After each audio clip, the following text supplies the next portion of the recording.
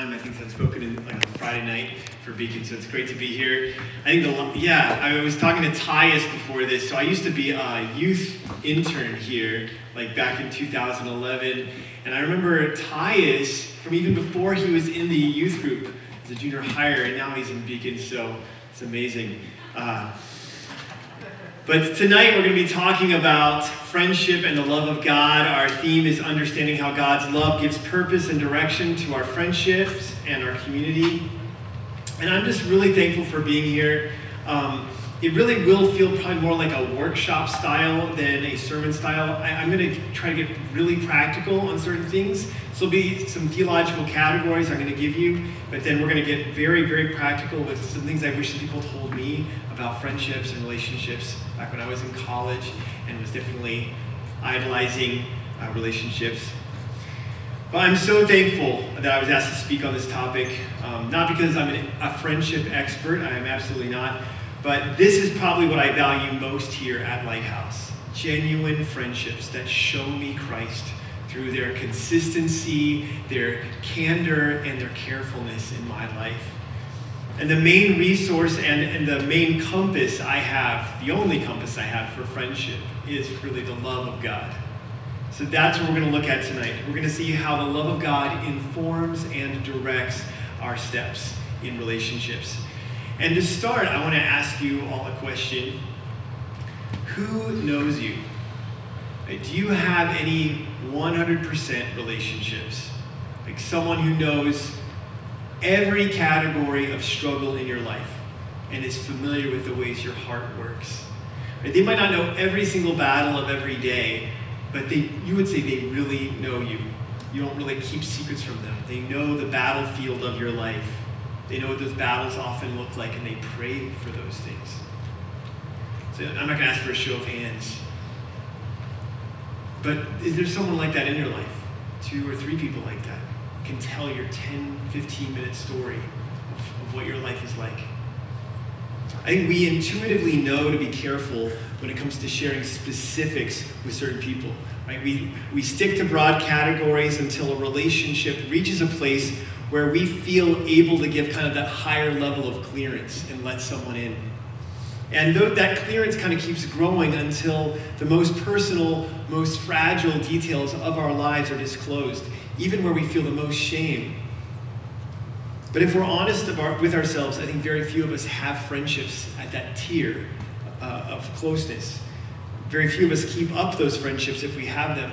And one simple reason is it's dangerous. Right? There's risk involved. We don't just talk about our most personal struggles with anyone. But God's love gives us hope as Christians that we don't need to fear sharing our lives. God's love changes the reasons we share our lives with each other. It changes the words we choose, and it gives us hope for every conversation. And it gives us a view of people that allows us to love like Christ and move those relationships toward Christ. So the way I'd like to come at discussing friendship tonight is by just examining how God's love shapes our lives, how his love shapes our relationships, and especially how he helps us be friends who bring his love into areas of suffering. So first, let's look at how God's love must shape our lives. And to help us with that, 2 Corinthians 3:18 really teaches us that we become what we behold. 2 Corinthians 3:18 says, "And we all, with unveiled face, beholding the glory of the Lord, are being transformed into the same image from one degree of glory to another. For this comes from the Lord, who is the Spirit." So how do you see God's love for you? How do you daily experience your Father's love? God's love must shape our lives because we become what we behold. So how do you see his love? God insists that we only learn to love by being loved. We love because he first loved us. 1 John 4:19. So how would you describe your relationship with God? God's love for you. Is his love hope-filled, restoring, compassionate, honest, faithful, merciful? And is that how others other people would describe their friendship with you? Are you becoming like that? Is your love conforming to that kind of love? Do people taste the love of God in their friendships with you? We become what we behold. So the question is, how do you see God's love? Is his love tangible and recognizable? Is it present, and is it rich, and is it practical? Because if God is this deity who sits in heaven, vaguely interested in your life, who keeps himself pretty detached and aloof, you will love similarly. If you believe that Jesus was sent to do something historically for you, and that he's coming again someday to do something for you again, but his present activities in your life are just shrouded in mystery, then you will love with this kind of impoverished view of God's love that will feel pretty irrelevant to daily life. Right? You keep your distance, maybe neglect to pray, avoid building a deeper relationship, maybe not look forward to meeting up with people. So the first priority in learning to love well is to be sure that our daily enjoyment of our Father's love, like his friendship toward us, is forming us. His love is real. It matters in our lives. It's vibrant. It's relevant to the decisions we make. So that God's love is reflected in our friendships. So how should you see God's love for you? The Hebrew word for God's faithful, promise-filled love, his covenant love, is hesed. And Paul Miller, in his book, A Loving Life, describes this word hesed. He says, it combines commitment with sacrifice. Hesed is one-way love, love without an exit strategy. When you love with hesed love, you bind yourself to the object of your love, no matter what the response is. So if the object of your love snaps at you, argues with you, is in a bad mood, you still love them, you still move toward them. Hesed is the opposite of the spirit of our age, which says we have to act on our feelings. It says, no, Hesed is like we don't act on our feelings, we act on our commitments that display the faithful, committed love we've received from God. And our commitments can last, and they can continue and go on because God's love for us does not come to an end. Right? We love because he first loved us. We continue loving because he doesn't stop loving us. Why is Hesed love important? Because sins and sufferings come and go. Hope will rise and fall. Pressures in your life and relationships will go up and down. Emotions and feelings can change in minutes. But words and actions of committed, real, solid love that goes down for miles and miles into the depths of the gospel, that's what lasts. If that is your love for your friend, they will have hope. Just you being with them will remind them of the hope they have in God. You just have to be next to them. If that's the kind of love that they have been experiencing from you, you wouldn't even have to say a word for them to be blessed by God having you near them. God will transform people not only through big expressions of love or through the powerful things you say, but through the simple ways you display the love God has shown you. We want to incarnate his love in the relationships he's given us. We are not just to be conduits of his truth, where we are Bible experts and we have, truth for every situation. But our lives are the evidence of that truth, of his love. So for example, if a friend lashes out at me in anger while we're having coffee, and I text them later saying, hey, when can we meet up again? That's Hesed love. I want to move toward. So what do people see when they look at your life, when they look at your relationships, when they see how you respond to difficulty?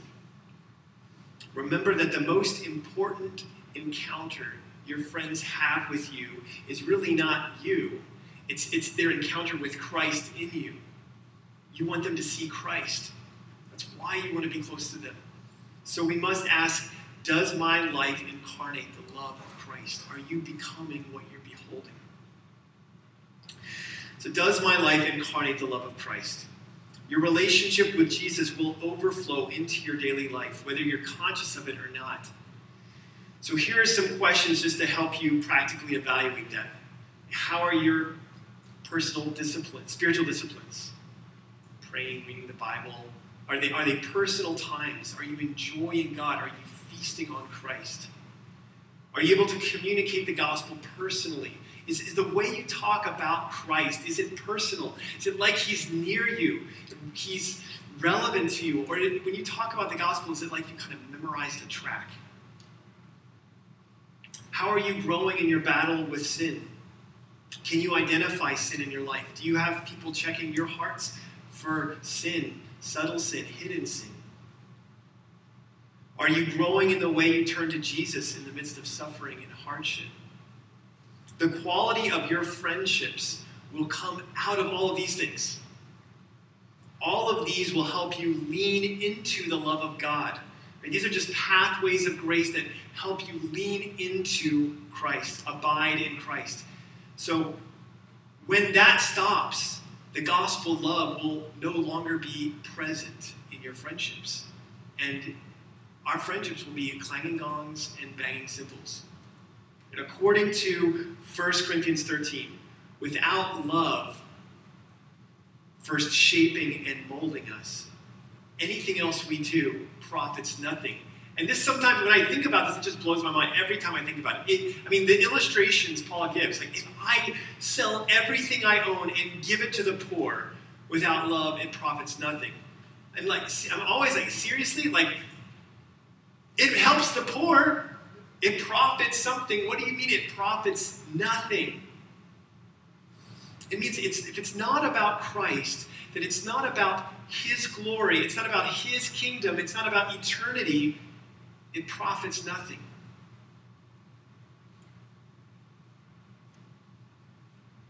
But as we become conduits of Christ's love, there are so many ways our relationships will be used by God to build his kingdom and will echo in eternity. So first, God's love must shape our lives. And second, it must shape our relationships. It must shape our relationships.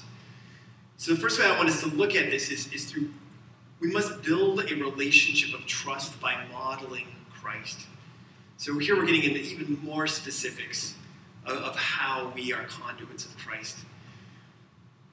Think with me for a second. What is the first issue in every friendship conversation? Okay, this is a person maybe you don't know. Maybe they're going to be your friend. What is kind of the issue?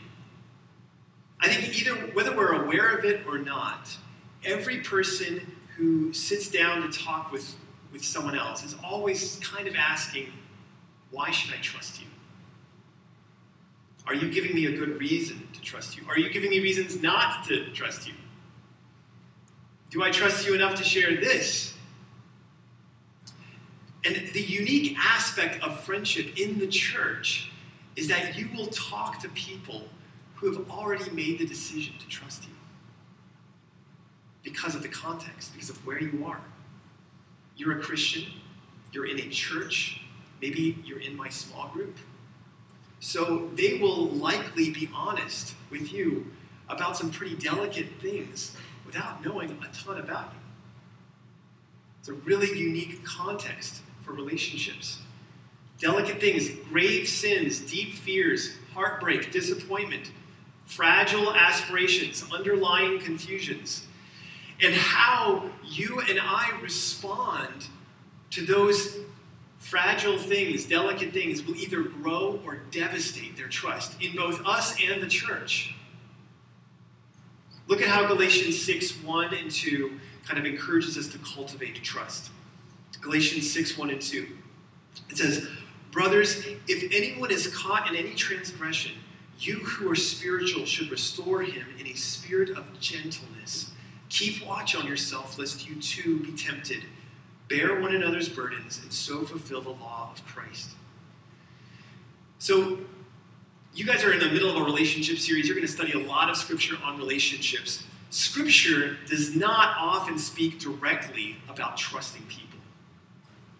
The word trust in interpersonal relationships, if you do a word study on trust between people, it's not there very much.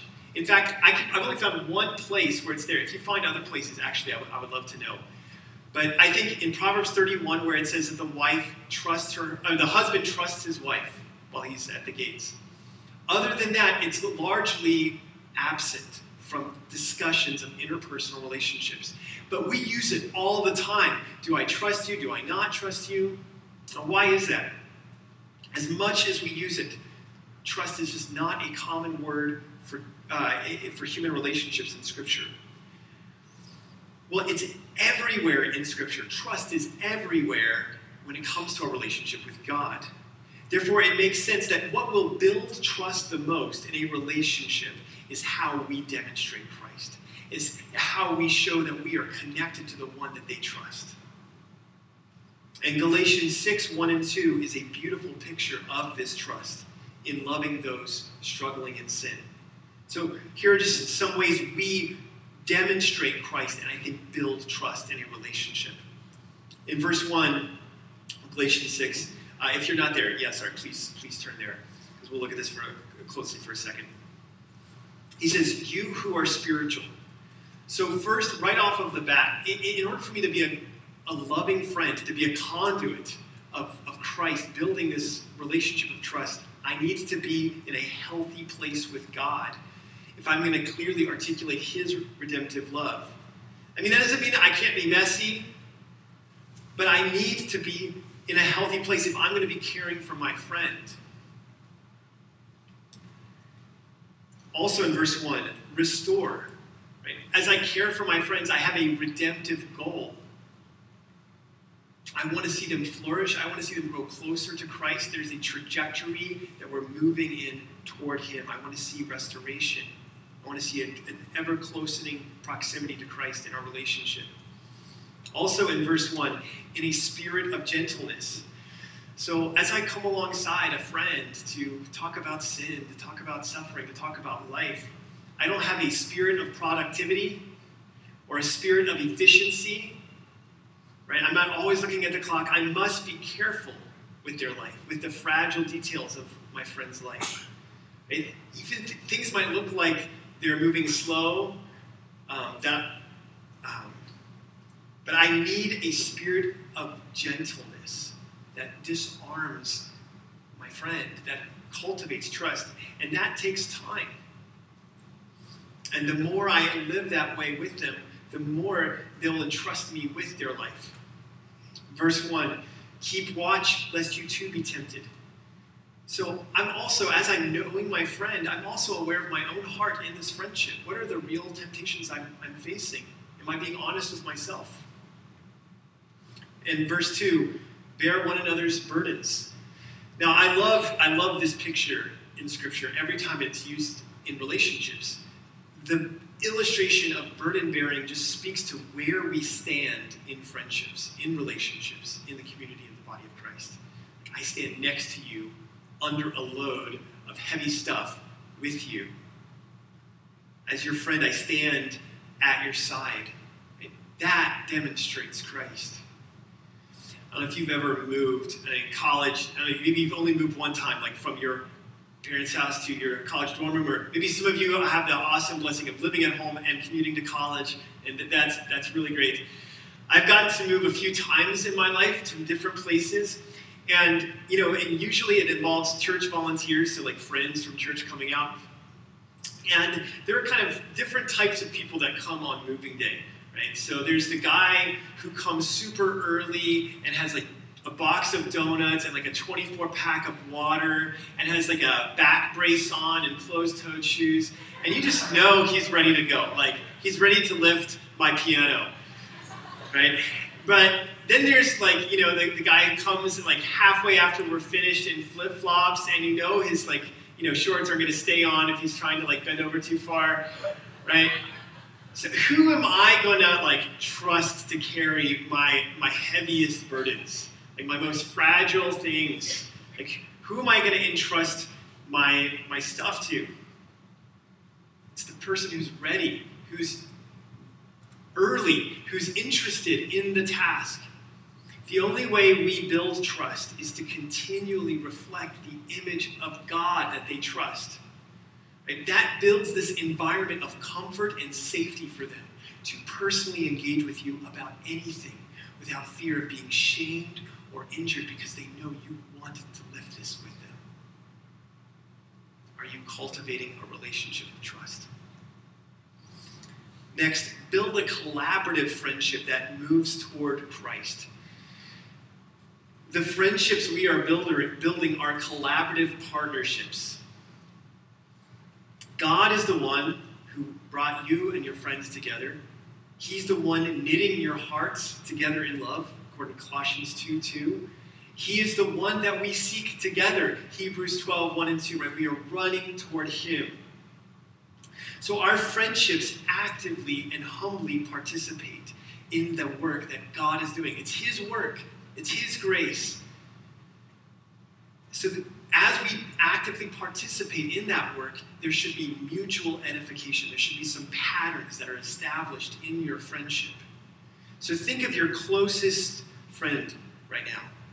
Can you think of a pattern of mutual edification that is there?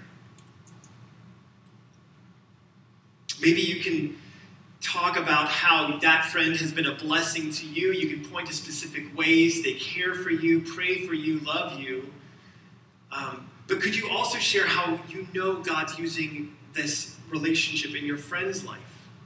You know how there's mutual iron sharpening iron going on. I think to answer this well, we have to do something a little bit awkward.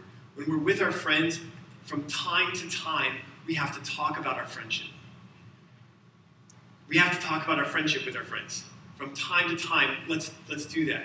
If we stay on like an issue focus or a commonality focus, we talk about school, we talk about this problem, we talk about this event, but we never just talk about the relationship we have, I think we'll miss out on where are we in this pattern of mutual edification? Are we participating with what God has for us in this relationship? So this is kind of like the define the relationship talk that only happens when someone's like, I'm going to go on a few dates and then maybe we'll be boyfriend, girlfriend. We need to have this with our friendships. We need to have this, and not just to define it, but to celebrate what God's doing, to track what God's doing. I mean, have you stopped and celebrated? Can you believe what the Spirit of God has done through our friendships? I mean, I don't think I would have made it through that if it wasn't for this in our friendship. So if it's a mutually edifying friendship, celebrate that together. Regularly identify God's grace in that friendship, because it'll remind you of why it's important to fight to be close. And when busy seasons come, you're going to remember, I'm going to fight tooth and nail with a machete through my schedule to get to that person because they show me Christ, and I need that. I want to stay in those iron sharpening iron patterns. Ask questions that also help cultivate mutually edifying love. So what do you think, here's some examples, like what do you think we can do to participate more with what the Spirit of God is doing here? Obviously I know there's blessings from time to time. Are there ways we can build each other up more? His grace is so abundant in our friendship. What else can we do? How have you been sharpened and encouraged by our times together lately, this past year? What else can we do to sharpen our abilities to love like Christ, to seek his kingdom? Are there ways I need to be more honest with you or you with me? How can we check our hearts better, care for each other? So ask questions to cultivate those patterns. And then give honest feedback. So there needs to be room to be honest. And so I put like an example there, something like this. Like, I appreciate how vulnerable you've been with expressing your emotions. It really helps me see what's important to you. Sometimes, for me, it doesn't feel like our relationship is a safe place to share my burdens because I fear how you'll respond. How do you think we can cultivate just honest burden bearing in a way that encourages both of our hearts and honors Christ? So that's you're not going to, please don't memorize that question and then like try to regurgitate it in a special moment. But we need to be able to talk about stuff, right? I call it moving from an issue focus to a relationship focus. So when I'm doing like marriage counseling or just relationship counseling and general family counseling, we need to be able to talk about the relationship itself. Like, what makes it hard for you when this happens? How are you feeling when we get stuck here? One thing that's been on my heart to share, and I know I'm going to mess this up, but I just want to share it. I think there needs to be a little bit of room for us to talk together as sinners and trust that the Spirit's going to work through that and bring us in the messiness of who we are in relationships to a place where we're honoring Him. And that's our goal. So as I walk with a friend, I want to hear feedback. And I might notice that there are subtle and not so subtle ways I might be shaming those who are inviting me to bear their burden, right? Like, am I assuming the worst of them every time they talk? Am I making up too many sarcastic remarks? Over the years, I have made so many mistakes. I continue to make mistakes. And especially with my wife and my friends. Yet God has graciously helped me grow, largely because of feedback from friends who will help me see myself. You need honest relationships, and you need to be honest in those relationships. Number 3, evaluate your personal engagement. So this is Philippians 2, 3, and 4. And if you've spent much time with me over the past 3 months, this is like something I'm talking about all the time. This passage, Philippians 2, 3 through 8. But Philippians 2, 3, and 4 says, do nothing out from selfish ambition or conceit, but in humility count others more significant than yourselves. Let each of you not look only to his own interests, but also the interests of others. And then verse 5 through 8 says, have this mind. So this is pointing back to verses 3 and 4. Have this mind, this others-oriented mind, this you're more significant than me mind, your interests matter more than mine. That have this mind in you that is yours in Christ Jesus. So have the mind of Christ is what it's saying. And then it goes into the actions of Christ through the story of the gospel, who made himself nothing, who took on the form of a servant and was obedient to the point of death, even death on a cross, right? We need the mind of Christ and the actions of Christ in order to love like Christ in our friendships. And everything that is kind of in this section under evaluating your personal engagement is kind of built out of this category of, in order to love you well, I need to see you. I need to know you. I need to understand who you are so I can love you well. I need to honor you and see you as more significant than myself. So all these kind of techniques and things we're going to talk about are built on this idea that we need to cultivate the mind of Christ as well as the actions of Christ. So one thing that'll help us do that is the empathy map. So you can look at the last page of your notes to see this. There's an appendix at the very end. So you might be familiar with empathy mapping. It's a tool in marketing. But at first it was a tool in counseling. And even before that, it was something that Jesus used to love us. Because he saw us. He saw our greatest needs and loved us. But an empathy map gives us a wide-angle lens to more fully see another person. We want to see them clearly. Now, the questions that are on that empathy map, they're not just for you to go ask every single question. But it's really information you gather as you just spend intentional quality time with someone. So you start to fill out categories like feeling. How are they feeling? What feels important to them right now? Thinking. What are they thinking about? What questions are on their mind? Doing. What are they doing or trying to do? Seeing. What people or things or situations look big to them right now? Hearing. Who else is speaking to them? Who or what is influencing their heart right now? Pain. What pain feels most intense and do they want to be rid of most? And goal. What currently is their main hope in their relationship with me? So let's say you and your roommate, get into an argument. Can you do an empathy map for them after that? How were they feeling? What were they thinking about? What were they seeing? What were they doing or trying to do? What pain felt most intense for them? What's influencing their heart right now? What are they hoping in their relationship with me? If you can do that, then you're setting yourself up to love them well. Because you're trying to just see them, to locate them in the context of what's going on in their life and count them as more significant. So some ways to get there is first you can ask open-ended questions. Right? We're trying, and in order to count someone more significant than myself, I need to see them, to locate them in the greater story of their life, to come alongside them. I need details.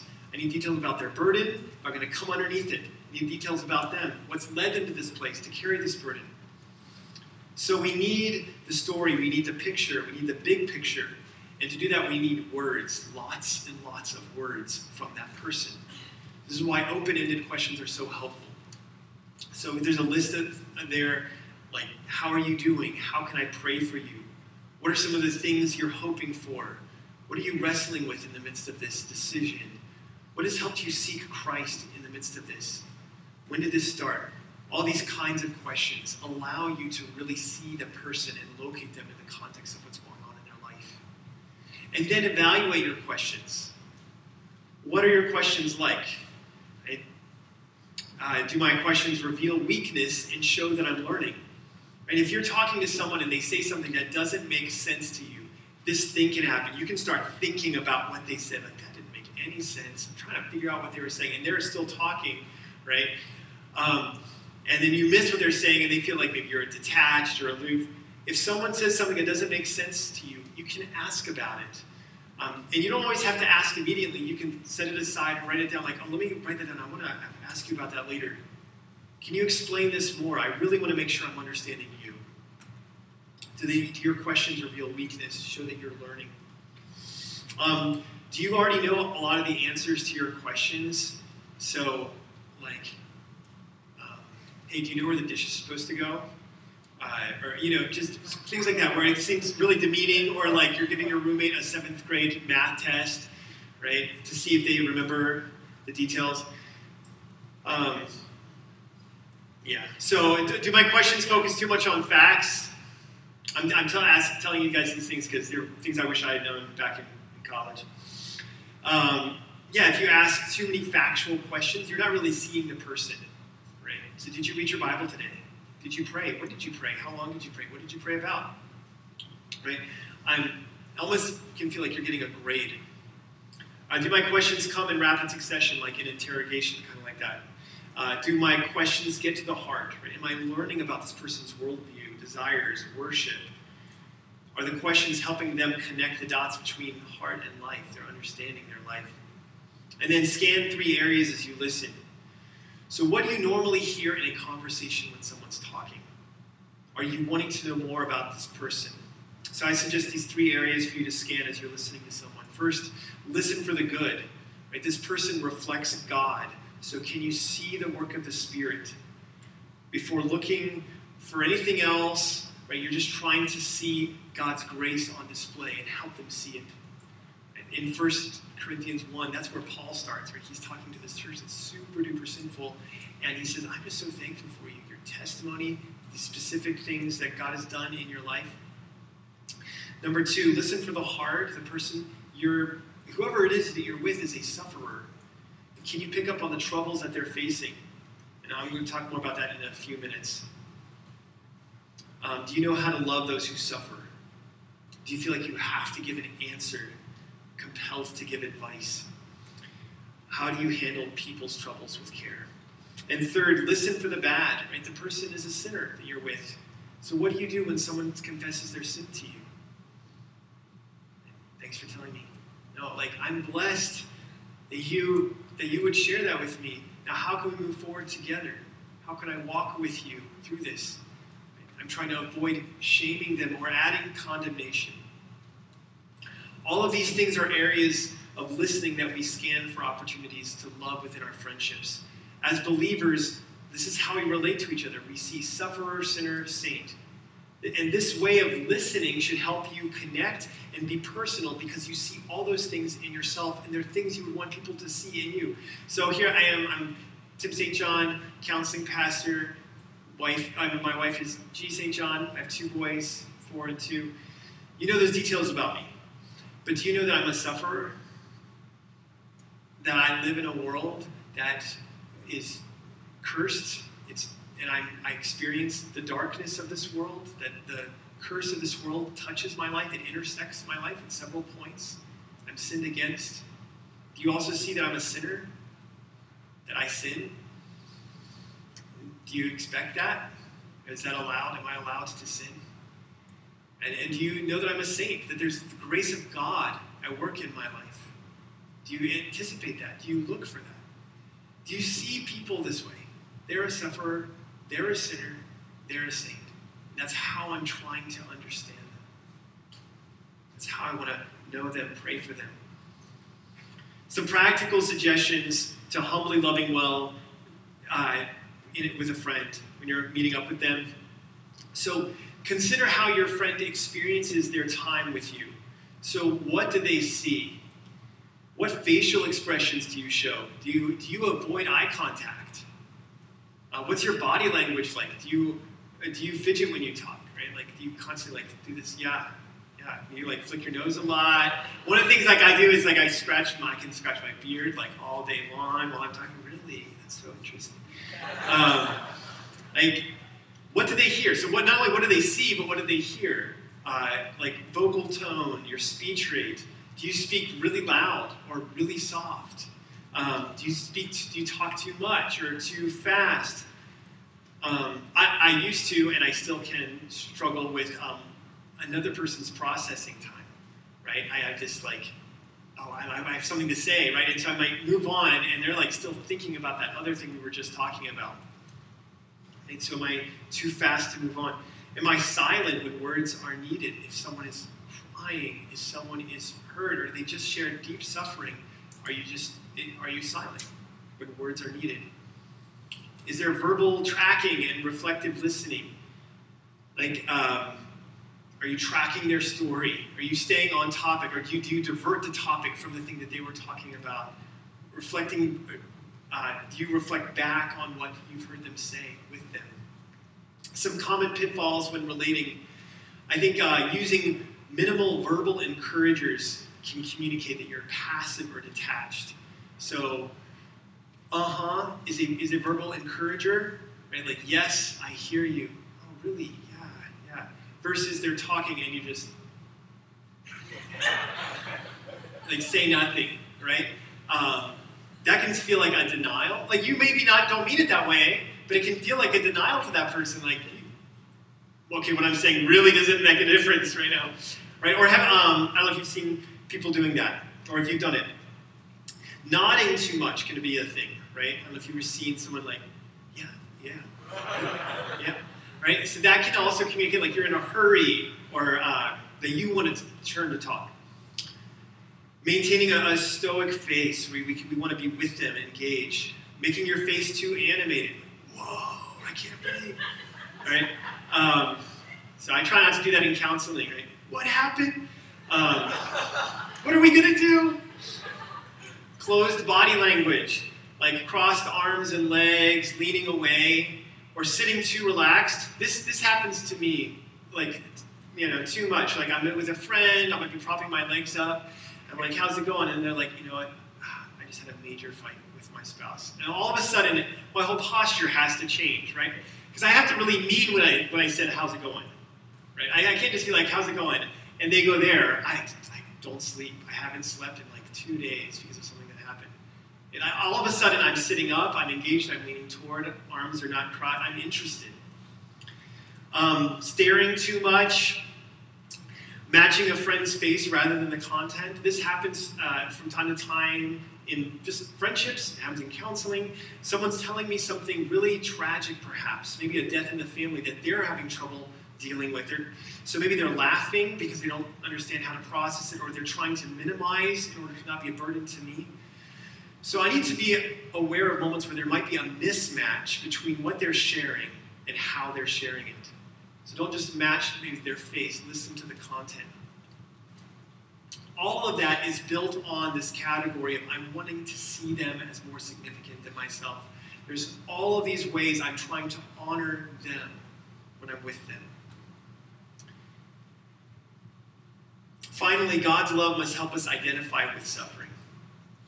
God's love must help us identify with suffering. So a few things here. First, look for those who are hurting. Suffering is everywhere. Psalm 34:19 says, many are the afflictions of the righteous. And many are the afflictions of everyone who walks on planet Earth, because it is the wilderness that we are in.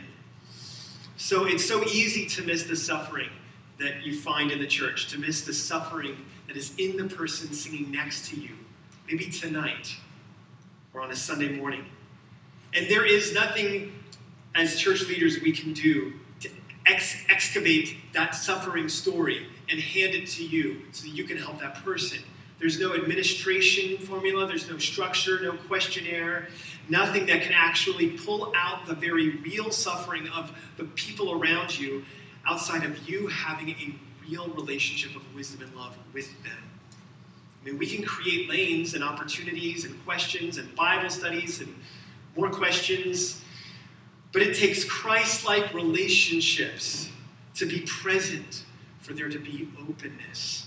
We need to be already linked into each other's lives before the waves of sorrow come. I tell people the hardest thing in the world should be leaving your church community, because that's where you have all the burden bearers. That's where you've built the relationships where you can go when sorrows come. Secondly, churches can have a hard time talking about suffering and sin. I think the church's mishandling of suffering in their relationships is one of the primary reasons that people in the church turn to services and professionals outside the church to carry their burdens and to help them move forward through debilitating pain. Right, here are just some of the things I've witnessed in ministry circles I've been a part of. I've heard someone say to an abandoned spouse, "You need to just be happy." Like, what did you do to drive them away?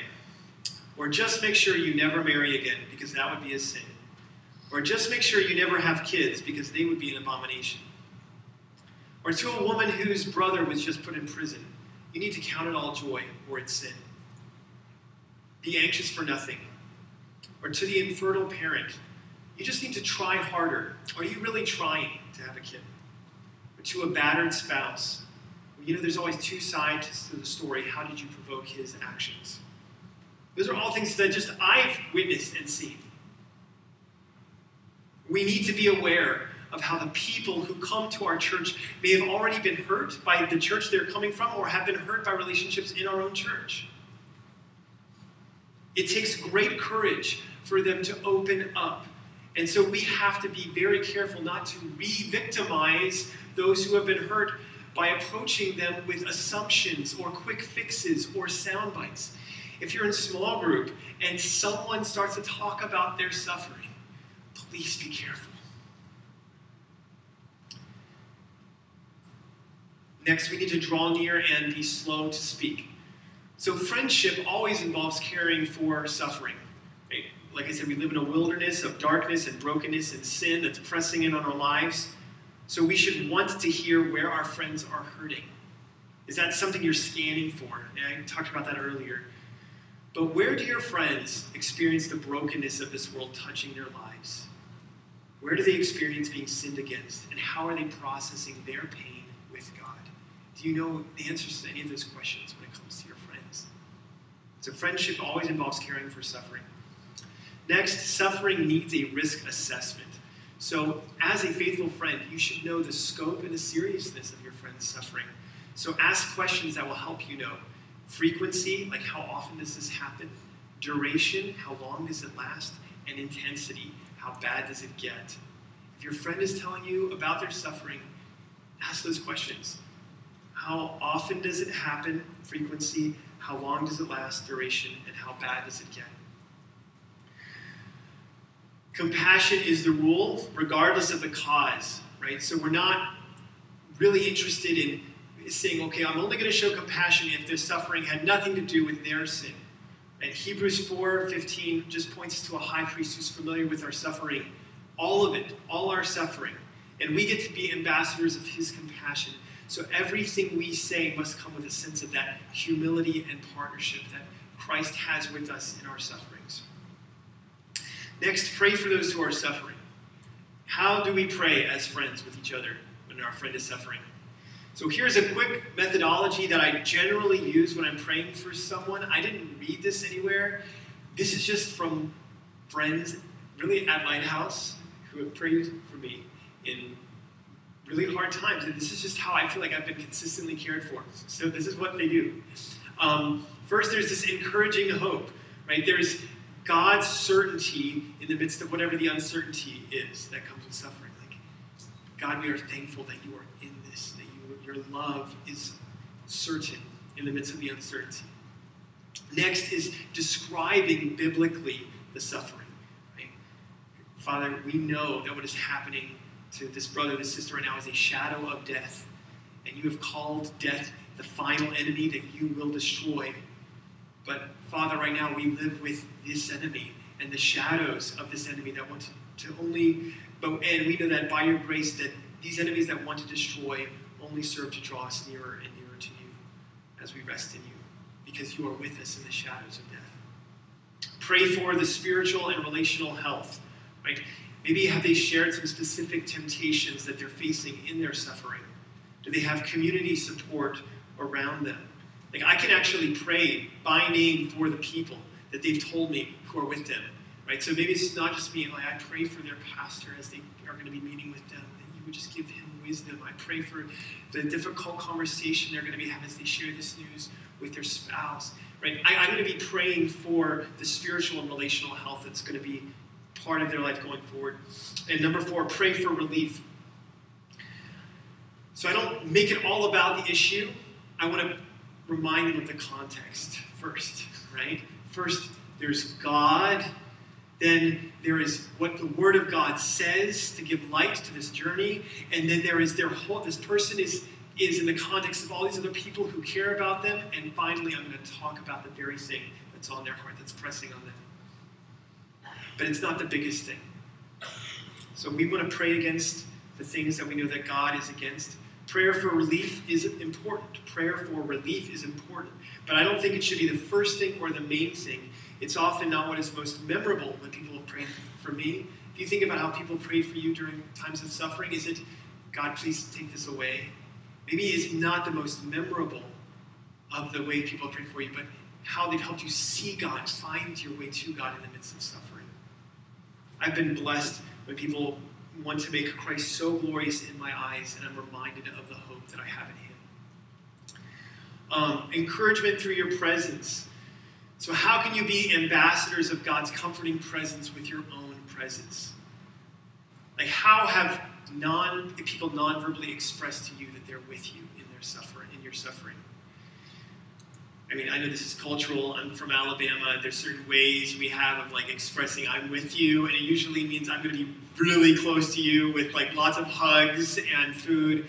But for you, how have people effectively communicated the idea I am here and nowhere else? Through the eye contact, the proximity, I'm with you, that you've honored me by sharing your story with me. Kind of going back to the body language stuff. What does your face, your body language, your posture communicate about your presence with them?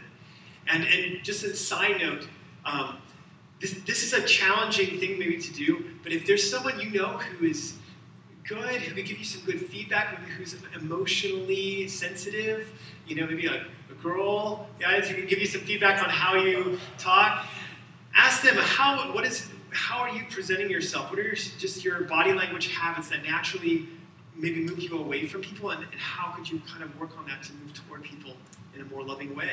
It's been helpful for me to know how I can grow in these areas. Next is the when and how to answer the why of suffering.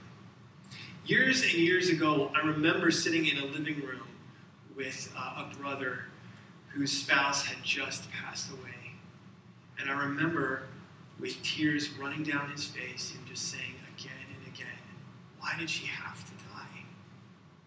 But why did she have to die?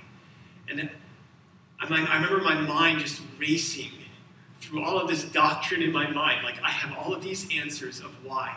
This is theologically correct answers of why. And all of it is going to hurt him right now. None of it is warm.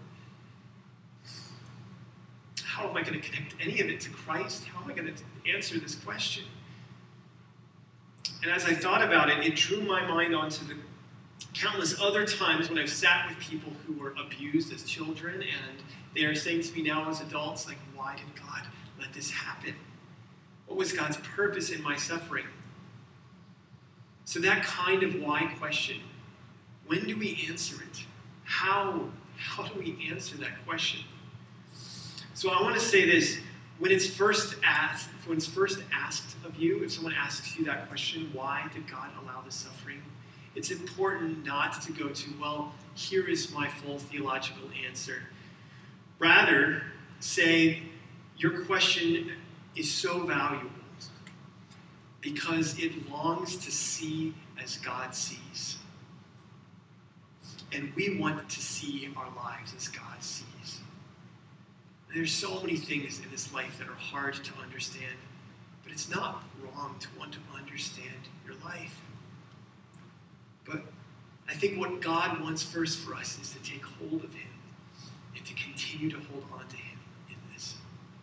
And really, just to start, I think that's where we can start with the question, who is with me?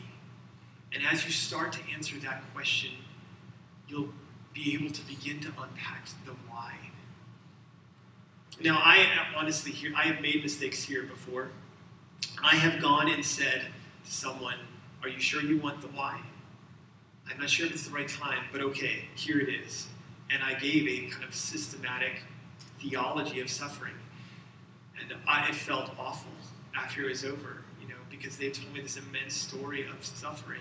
And it was so doctrinally dry. I tried to warm it up with like an emotional flourish to connect it to Christ. But it didn't work because it was not connected to their suffering. It just was not connected to their story. I'm trying to answer their question, but it's not actually a question you answer. It's just a way they need to know God. They might not know that that's what they're asking, but that's what they're longing for. I need to know God in deeper ways in the midst of my suffering. That's what they're longing for when they say, why did God let this happen? And as their vision of who God is in their suffering grows, they will discover the meaning in their suffering, some meaning. They will see the grace of God coming toward them on display in their suffering. They will see things he is doing and accomplishing in their hearts, even if situations don't change. And then, as time goes on, more full answers will come. But much later, I think when they're able to tell a story of their suffering and how God worked through it all. But we never answer that question with detached doctrine. Our small response must fuel their love for Christ as they see who he is in the midst of their pain. It needs to be, our response needs to fuel their worship. The final thing here is just kind of what not to say to someone who's suffering and what to say. And I know I'm way over time. Sorry. I'll just try to go through this here. So just think of a trial you've been through. What did people say that was helpful, and what did people say that hurt? What do you wish people had said? And before we go through this, I just want to note that what is helpful and meaningful to one person may be unwanted or even annoying to someone else. There's no one-size-fits-all words or deeds of love. But keep in mind, I think as we get into this, Job's life and his counselors, right? Job, the book of Job. The first 2 chapters are the stories of his situational suffering, terrible, devastating suffering. Then there's over 30 chapters of more suffering for Job, right? As he is terrorized by his counselors, right? The story of Job is a story of him being terrorized by terrible counselors. So as we respond to people's suffering, realize that we can be part of the true trial that they are going to go through as we respond to their suffering. So, all right, let's look at this. So first, don't use Proverbs 18:17 to launch an investigation into someone's suffering. Right? Our aim when someone comes to us who's hurting is not to disprove their pain. So Proverbs 18:17 says, one person says one thing and it sounds right until another person comes and shares their side of the story. So there are people who are suffering who I would say maybe they shouldn't identify as suffering. But I don't need to deny their pain, or it doesn't really help me to disprove their pain. I can say things like, being that it's hard for you in the midst of this, when this happens, how can we move toward Christ in this? I can help them move toward Christ in the midst of even their perceived suffering. But it doesn't help for me to disprove their pain. In fact, I can't do that. I'm not going to be able to say, that experience isn't real. Oh, wow, it's gone. I don't hurt anymore. Great. That's not the way suffering works. Next, don't be silent. Our suffering can essentially deny another person's suffering and loss. The two most common excuses people use to avoid speaking to someone when they're suffering are, I don't know them very well, and I'm not sure what to say. And a lot of you guys have probably heard me say this before, but so say those things. Say, I'm sorry, I know I don't know you very well, and I don't know what to say. I just want to say, I'm so sorry. I'm praying for you. That will mean so much. Don't have a face or body language that communicates detached analysis, confusion, or boredom in the face of suffering, especially. Don't ask potentially painful questions. For example, if someone's committed suicide and you wouldn't ask details about how they did it to their family. Common things that are probably unhelpful from Nancy Guthrie. This is from her book, What Grieving People Wish You Knew About and What Really Helps. And she went through 4 miscarriages, and here are some things she heard. I know just how you feel. You'll be fine. You can always have more children. Well, at least, anything after that is not good. Don't you think it's time to move on? I guess God needed him in heaven more than we needed him here. I just know God is going to heal you. God just wants you to be happy. So just don't say any of those things. Be very careful. Corrections. Job 6:26 says the words of someone in pain belong to the wind. So we have this category called wind words. Right? We don't correct in the face of immediate suffering. Right? Job's wife is a great example of this. Right? She comes up to Job after she's lost everything, including all her children, and she says to Job as he sits painfully covered in his sores, curse God and die. And if you read the commentaries about Job's wife, I think Martin Luther calls her the messenger of Satan and things like that. But, he had children who honored and feared God, who worshiped God, and at the end of his life, he has the same wife, and once again, he has more children who honor and fear the Lord and worship God. And I want to believe she has some part in that discipleship process, and that she was in a ton of pain after losing all her children. So we don't hold her captive and define her with the only thing recorded of her in Scripture is curse God and die. Okay, so I think we'll see her in heaven. This is something that is said to someone who's gone through loss, and this might be pretty very maybe too specific for our time together, but you didn't go through the Kubler-Ross stage of anger when you lost your child, so you can't be missionaries. So saying your grief needs to look like this or needs to fit a formula.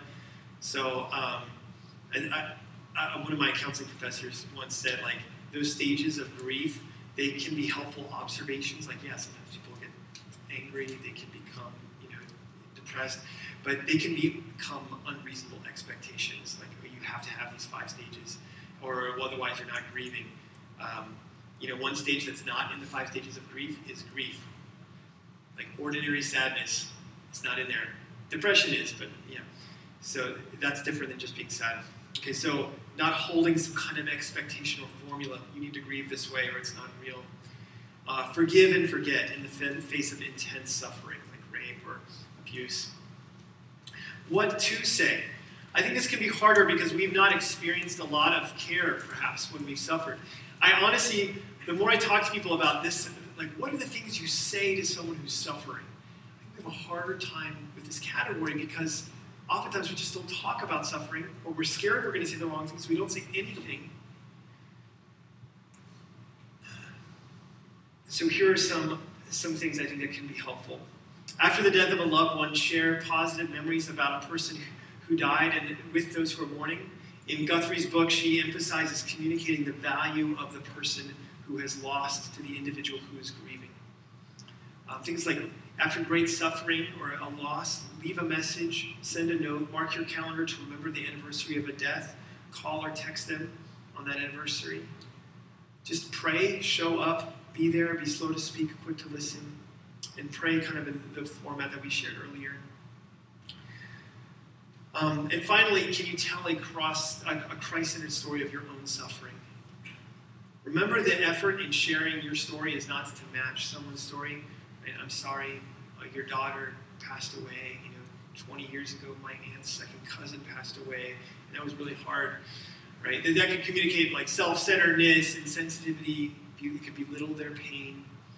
Rather, share your story when you're in the midst of talking about hope with that person, so that you're not just matching their pain, but you're really sharing in this is God's grace in the midst of our suffering. Your story of how God has comforted you in all of your affliction is meant to be a story that is a comfort to others. 2 Corinthians 1, Paul says, "Blessed be the Father of mercies and the God of all comfort, who comforts us in all our affliction, so that we can comfort others in any affliction with the comfort that we have received from God." So the grace that you have received is meant to have this kind of cascading effect onto the sufferings of others and be like a balm, a healing place that reminds them of who Christ is.